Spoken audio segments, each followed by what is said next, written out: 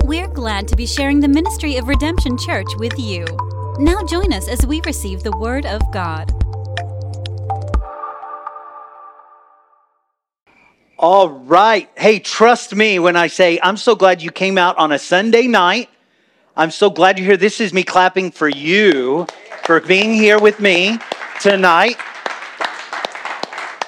I want to promise you to get through this sermon quickly so we can get to this baptistry tonight. I'm so excited about baptisms tonight. And also, I promise to get you out of here quick enough to watch the Cowboys beat whoever they're playing tonight. I'm so glad you're all here. Welcome back to Redemption Church. My name is Chris Fluitt, and I'm here to welcome everybody. Blessings to you. Everybody in the room, you all look great. Look at somebody, say, you look fabulous. And everybody online, I can't see you. You may be wearing cat pajamas for all I know, but you're fabulous just the way you are. Thank you for tuning in with us. We're having a great day because we're going to baptize people in Christ. Can we hear it for that one more time? Woo! Celebrate that all the way. So we are in the second week of our sermon series, and it is called DeepFake.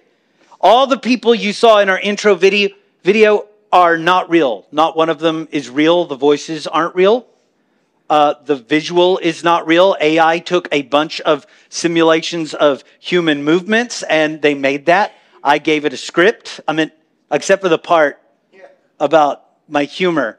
No, AI just went and said that on its own. No, I wrote a script, and I could literally have it say whatever I want it to say. In fact, if you want to have the AI say something really silly next week, you can text our anonymous line, 214-856-0550. It might find its way into our sermon bumper next week. But what are deepfakes? Let me remind you, deepfakes are synthetic media that have been digitally manipulated to replace the person's image convincingly with that of another.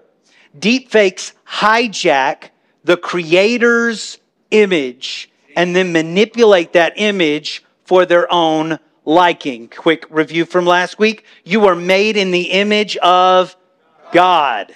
And then sin came and it hijacks that image and it corrupts it so bad it doesn't look anymore like the image of God. But we can reclaim the image of God through Jesus because Jesus is the image of the invisible God. That's our scripture memory for this month, Colossians chapter 1, verse 15. I want to remind you, because I love this, I'm passionate about it, about our Venn diagrams. I'm not passionate about Venn diagrams. I'm passionate about what I'm about to show you. Let's go back to that first one, that first Venn diagram. All right, that first one should have, there it is. So we have God. Is anyone like God? No. Nobody's like God. Only God is God. Right? Nobody is like the Lord God Almighty. He's God all by himself. And then there's mankind over here. Mankind is the only thing in all of creation that's made in the image of God. Right. Not pretty butterflies, not tall giraffes, not the beautiful planets of the world, of the universe, but only mankind. So we can say only mankind is mankind, and only God is God. And God creates mankind, but because of sin, there's a big gap between them. These circles cannot touch. God is holy. Mankind is not holy. Mankind has fallen into sin. Because of sin, separation was brought between God and mankind. But Jesus is both God and man. So only God is God, only mankind is mankind, and only Jesus is both. Only Jesus is both God and man. If you want to see God, who do you look to? Jesus. He is the image of the invisible God. If you want to see what you are supposed to look like, who do you look to? You look to Jesus, because Jesus is the perfect image of what man was always supposed to look like. Men and women, we're supposed to act, live like Jesus Christ. Jesus Christ is both. Through Jesus, and only Jesus, can you reclaim the image. Today I want to talk to you about the broken image. I want you to imagine you overhear your friend say, "Oh no, I broke my phone." Has that ever happened? It happens all the time. Well, it's like it's a panic usually. Everyone has dropped their phone and it's gone face down, and you're like, you might not be a praying person, but suddenly you pray a little bit. You're like, "Dear Lord in heaven, when I turn that over, oh, please, Lord, do not let that be broken." I know people that are not Christian at all, but they will pray to the Lord in those moments, right? So your friend says, "Oh no, my phone is broken," and you look over at your friend, and you may look over and see them point out a little chip on the side of their phone, the little metal housing of their phone. Or perhaps they look at the screen and they say, "Oh, there's a little hairline fracture. Maybe it's going to cause more problem. Hopefully it doesn't," like these kind of things. Or perhaps even like the charging port doesn't quite fit and they're like fiddling with the charge. "It's not working. My phone's broken," right? Now, these things are things where you can still use the phone. They're not completely a destruction of the phone. In fact, it's still usable. And kids, just because you have a little ding on your phone does not mean you need to go get a new phone. And every mom and dad say, "Preach, preacher." Preach. All right. When we are talking about the broken image of sin, we are not talking about a little cosmetic damage on the margins of your life. No, it's going to look more like this. Can we show that broken phone right there? It's more like this. It's closer to this. Who wants to use this phone? Nobody. I got news for one of my kids. This is their birthday present this next year. They were asking for a phone. It's a new phone. It's new to them, right? I do not know what happened to this phone, but this phone is hurt so badly. Maybe someone thought it was one of those new flip phones, and it wasn't designed to be that kind of a flip phone, right? No, we're talking so badly broken is sin. So badly broken is the image that you can't hardly make out what it was supposed to be. Some people would have trouble making that out as a phone. You're questioning actually the purpose of this device if you didn't know phones so well. Why? Because it's so badly broken, you can't tell what the Creator intended it to be anymore. It's that broken. What end are you supposed to talk to on this thing anymore? Is that broken shard of glass, is that where I'm supposed to put the number in and dial? I want to tell you that sin breaks us. Sin breaks our relationships, it breaks our friendships, and it breaks our marriages so badly that the world doesn't know how to use what the Creator invented anymore. Now, I just preached. Y'all listen to that. The world doesn't even know what to make of marriage anymore because we have broken it. It's been broken so badly by sin. We don't know what to make of love anymore because it's been broken so badly by sin. People think that love is something entirely that it's not anymore. Sin has broken our blessings like pleasure, wealth, and success so badly that it's no longer what it was meant to be. It's now a broken piece of materialistic pride that exalts its own self above God. We can look in every area of our life and the brokenness of sin, the breaking that sin brings, makes it hard to take what God has created and use it properly. Sin breaks us worse than any cell phone pic I could find. I searched way too long on Google trying to find the most broken picture of a cell phone. I want to tell you, I could not find a picture that does justice what sin breaks, how it breaks in our life. And here is why that happens. Here is why sin breaks. It's John chapter 10, verse 10. Jesus says these words. He says, "The thief comes only to steal and kill and destroy." He only comes for these reasons. The same enemy, we're talking about the same enemy that last week we talked about slithered up to Eve and began to talk. He is slithering up to us, and he comes to do what? Steal, kill, and destroy. Very good. I want to tell you, sin only steals, kills, and destroys. Sin will not make you happy. Somebody say amen. It will only make you happy if stealing, killing, and destroying makes you happy. Sin will not bring you joy. Sin will not bless your finances. Oh, and people think it will, but it won't. Sin cannot improve your life. I'm going to say that one more time. Sometimes people think, well, if I could just, skirt the rules right here, it'll be really convenient for me. It will be better for me. It will improve my life. How many know that's not right? Somebody will lift your hands in this place. I'm glad I've got some young kids that know that is not right. Sin never improves your life. It only steals, kills, and destroys. And so, once again, how badly are we talking breaking here? How bad are we talking broken? We're talking broken enough that Cain kills Abel. We're talking broken enough that God had to send a flood because sin was that broken in the world. We're talking so broken that God had to look down and say, there's only one thing that can save this world. I got to send my only son. That's right. Sin is that broken. Not a small little cosmetic blemish on your phone, but a complete destruction, a complete murder, and a complete loss because it's stolen. That is the image broken by sin. I want to tell you how sin works every time. Every time. Everybody say every time. Every time. Every time sin works this way. You find me the way it doesn't work this way, and we'll talk about it, okay? Because I'm sure it works this way every time. Here it is.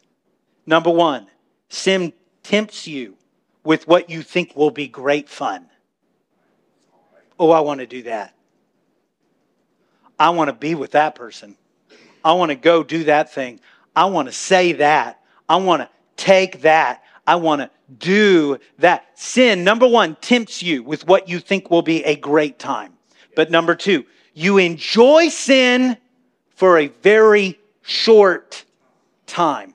Scripture says it like this: for a season, for just a small increment of time, you might actually enjoy sin. But number three, there's a moment where you immediately feel guilt and shame. It works this way every time. You're tempted, you enjoy it, and then you live with regret. You live with sadness, and you live with shame. Here's some examples. The hateful words you said when you lost your temper. Yeah. Nobody's ever done that, right? You enjoyed it for half a second. There's a part of you that enjoys yelling those things and trying to hurt others because they tried to hurt you. But you only felt that way for half a second, because suddenly you felt convicted in your heart and you said, I shouldn't have said those things. Now I never can take those things back. Stealing is the same. I know people who stole and quickly gave away what they stole because they could not bear to look at it anymore because all they saw was shame and guilt. They literally stole and they literally gave it away as quick as they could because that pleasure only lasted for a short amount of time. Drugs, alcohol abuse, physical abuse, cursing, lying, dishonoring your parents. The list goes on and on. Go back to Adam and Eve. Adam and Eve did not enjoy that forbidden fruit for very long. They regretted it every day of their life. Yeah. Why? Because sin kills. Sin steals. Sin destroys. It's time to say goodbye to some sins that have been in your life. They only leave you with regret. They only leave you with shame. Thankfully, there's a way out of all of that. Y'all know about that? There is a way to be set free from sin forever. It sounds like I'm in a church that's never heard that before. Because usually I'm in a church that knows that there is a way to be set free from sin and they get happy about that. I'm going to try that one more time. Do you know there's a way to be set free from your sin? Did you know that you don't have to be bound by that depression, by that regret, by that shame anymore? The broken image, nobody enjoys the broken image but our enemy. He can't get enough of it. If the devil has a computer, he has got a slideshow that runs on it of all our failures and all our regrets. He can't get enough of that. Nobody but our enemy enjoys it. When we start to feel that shame and guilt, we lose all hope. We begin to hate ourselves. Somebody nod if you know what I'm talking about. You begin to hate ourselves. And then you often think that God must hate us. I've got shame. I hate myself. Surely God hates me. Paul talks about this in 1 Corinthians chapter 6, verse 9 through 11. Or do you not know that wrongdoers will inherit the kingdom of God? Do not be deceived, neither the immoral, nor thieves, nor the greedy, nor drunkards, or slanderers, nor swindlers will inherit the kingdom of God. Now, we have some really sweet kids in here today. We actually censored the Bible for a moment. Listen, I didn't censor it in your book. I didn't censor it on Bible Gateway. If you want to know the uncensored version, you can absolutely go look at that. It's just some broken stuff that's not suitable for our talk tonight with Treehouse in here. Y'all understand? There is broken stuff, broken stuff, broken stuff. Nobody enjoys the broken image. What will happen? They won't inherit. What? The kingdom of God. We aren't just a little dinged on the side. We have more than a small crack. Let's be real. Because of sin, we are broken. And we are so broken that we're not welcome in God's kingdom. That's heavy. Y'all realize how heavy those words of Paul are? But I have great news. Here it is. The news is this. That's not you. Somebody look at somebody and say, that's not you. That broken image, that picture of the cell phone, that does not have to be you. To the alcoholic who has been told they will always be an alcoholic and they can never be set free, we say, that's not you.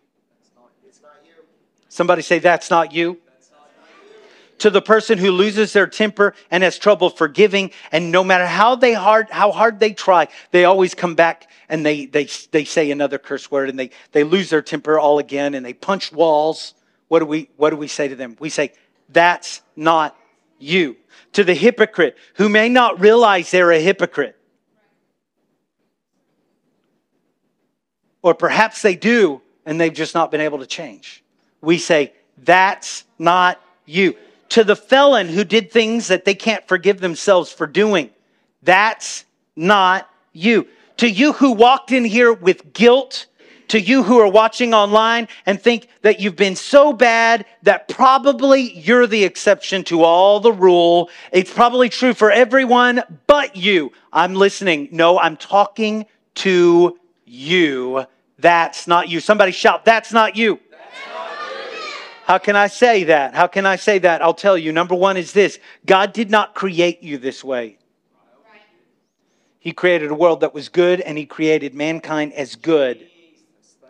You were created in the image of God. God didn't create you for the purpose of guilt. He didn't create you for the purpose of shame or death. God, who created you and knows your purpose and design, He wants you to know that that's not you. That's not how He wants to see you. And then the second reason I can say that is the very next verse. What does it say? 1 Corinthians 6:11. Paul says, and this is after that list of really dark things that nothing will inherit the kingdom of God. He says this, and that is what some of you were. But you were washed. Somebody say washed. You were sanctified. You were justified. in the name of the Lord Jesus Christ and by the Spirit of our God. You can clap for that. That's good news. What's Paul saying? He's saying, that's not you. Your broken image does not have to be who you are. It can become who you were. Because God will wash you, sanctify you, justify you in the name of the Lord Jesus Christ and by the Spirit of our God. Somebody say washed. What's that about? I'm going to ask our musicians to come. In a few moments, we're going to be baptizing people. We'll get all that going. And then we're going to pray together in this altar. It's going to be a time of celebration. But I want to talk to you about some washing. One more time. Say wash. The scripture says you were washed. What do you think that's about? I want to tell you, I believe it is about baptism. And here is how I know. The same author. Who's the author of 1 Corinthians? Paul, very good. The Apostle Paul uses the exact same phrase in Acts 22 and 16. Paul says this, and now what are you waiting for? Get up, be baptized, and wash your sins away, calling on His name. Is he talking about baptism there?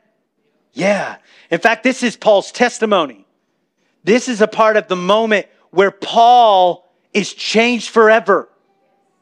Do you know what he was before this verse? He was a Christian hunter. He was a murderer. He took the people of God and locked them away.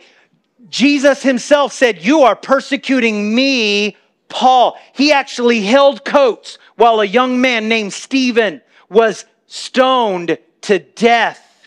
And he was blind at this point. That is who Paul was at this moment. But a man named Ananias says, what are you waiting for? You don't have to be like this forever. You can change. Paul, that is not you. What you did back there with Stephen, where he died, that is not you. You're murdering. That is not you. Your denial of Jesus, that is not you. So don't you think it's time that you got up and you washed away your sins, calling on the name of the Lord? You see, that gives him all the authority to say, that's what some of you were. But you've been washed, sanctified, justified in the name of the Lord Jesus and by the Spirit of our God. I'm telling you that murdering Saul got a good washing by God. And God washed him so good that the broken image of sin was removed forever. We're going to be baptizing today. And when we do, we're going to hold this verse in our hearts. Be baptized, washing away your sins, calling on His name. We believe that all the shame and all the guilt and all the sin will be washed away in the name of Jesus. We believe that the plans of the enemy, this is what I think the devil really hates. You can accuse the devil of a lot, but you can never accuse the devil of not working hard. Y'all understand? The devil's working all the time to confuse you, to make you feel bad about yourself, to tempt you. He has got plans to destroy you, to kill you, and to steal from you. And he works at it all the time. But I want to tell you today, I believe that a large part of his blueprint is getting erased today. God's just washing it away.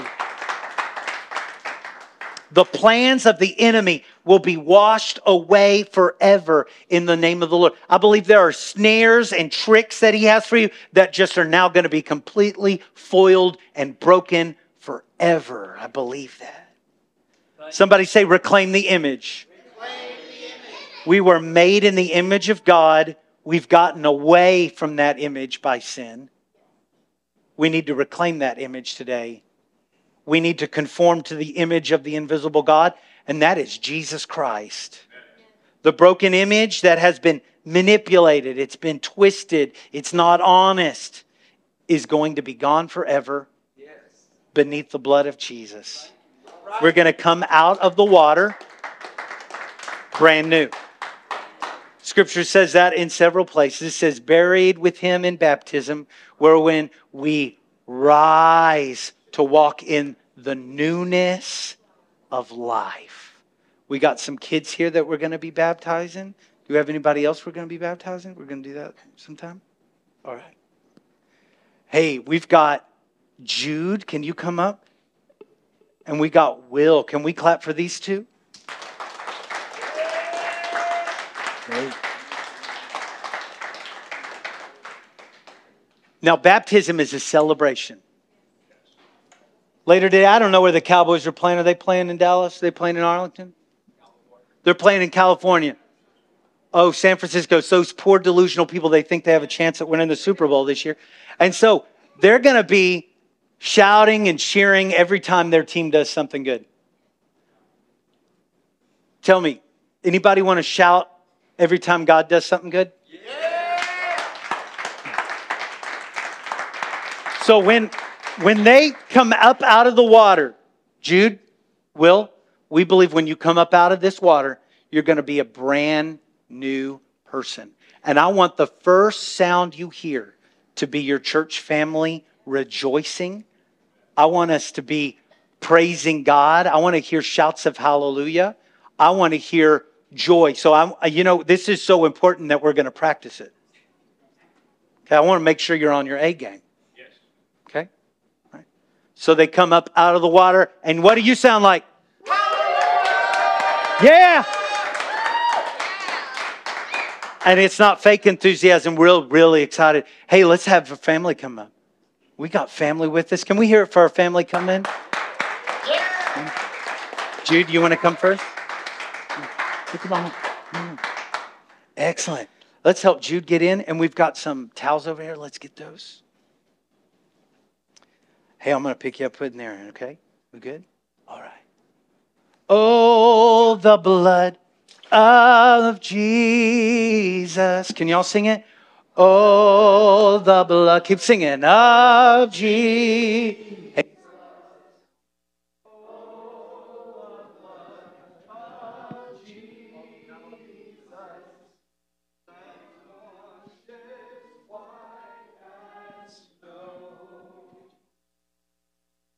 Oh, the blood of Jesus. Oh, the blood of Jesus. Oh, the blood of Jesus that washes white as snow. There is power in the blood of Jesus. There's power in the blood of Jesus. Power in the blood of Jesus that washes white as Hey, everybody, I asked Jude, who is your Lord and who died for you? And what'd you say? Jesus. It's Jesus. And that's who we're going to baptize you in today. I want you to hold your nose right here and hold your hand right here, right there. And I'm going to baptize you, all right? Jude Frazier, in accordance to your faith and the word of God, I baptize you in the name of Jesus Christ for the remission of your sins. In Jesus' name, amen. Hallelujah. Yes, thank you, Lord God. Thank you, God. Praise you, God, in Jesus' name, in Jesus' name. Amen. Thank you, Lord, for Jude, God. Praise God. Amen, amen. Hey, all right, sweetheart, you can out. Jude, awesome. Let's sing another one. Come on, sing again. Here we go. There is power of Jesus. Yes, go. There Go is ahead. power in the blood of Jesus. Power in the blood of Jesus that washes white as snow. Oh, the blood. Mr. Will, who died for you? What's his name? Jesus. Who do you love and who do you want to serve? Jesus. Excellent. This is my son, Will Fluitt. I'm so proud of him. Go ahead and put your hand on your nose there. Hold your hand right there. Will, in accordance to your faith and your obedience to the Word of God, I baptize you in the name of Jesus Christ for the remission of your sins. In Jesus' name. Amen. Yes, Will. Thank you, Lord God. Bless your name. Bless your name, Jesus. Praise your name in Jesus' name. In Jesus' name. Amen. Amen. Amen. Oh, the blood of Jesus. Oh, the blood. Oh, the blood. Stay on the plastic here. Jesus. Oh, the blood of Jesus that washes white as snow. All right, guys, we're going to sing some songs together. This altar is open. Please don't fall into the baptism. That's my one thing I asked you today. But God is in this place. And if you want God to rework who you are, what the devil says about you is not true. What God says about you is true. These altars are open. If you want special prayer, come pray. If you want to take communion, let's spend the next 10 minutes reaching out to the Lord and getting closer to Him. In Jesus' name, come on, let's worship Him. For more information about Redemption, look us up online at redemption-church.com.